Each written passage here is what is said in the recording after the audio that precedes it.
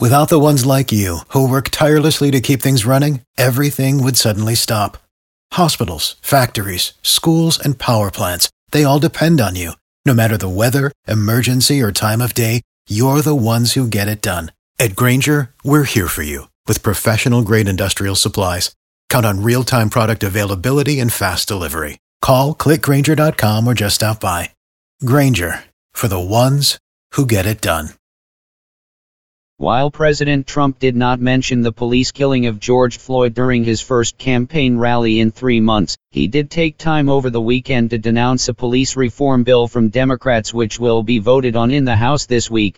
The bill makes it easier for law enforcement officers to be sued in court for misconduct. It sets up a national registry for officers who have been involved in police brutality incidents, and also bans police chokeholds and no-knock warrants.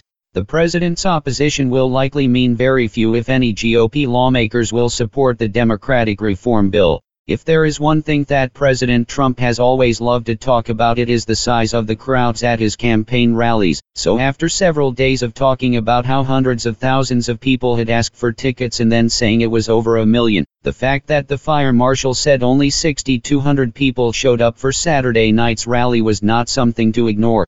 Meanwhile, the Trump campaign on Sunday disputed those numbers, saying the actual attendance was 12,000, but it was clear there were thousands of empty seats in the arena on Saturday night. One story we cannot ignore from this weekend was what went on with the U.S. Attorney in the Southern District of New York, who was fired from his job for unknown reasons at the same time that he has been investigating the president's personal attorney Rudy Giuliani and more. What made this even more of note was how U.S. Attorney General William Barr announced that Geoffrey Berman was resigning, but Berman then said he was not leaving his post. The Attorney General said President Trump then fired Berman, but the president told reporters he was not involved in the situation, as it caused a lot of raised eyebrows in Washington and New York.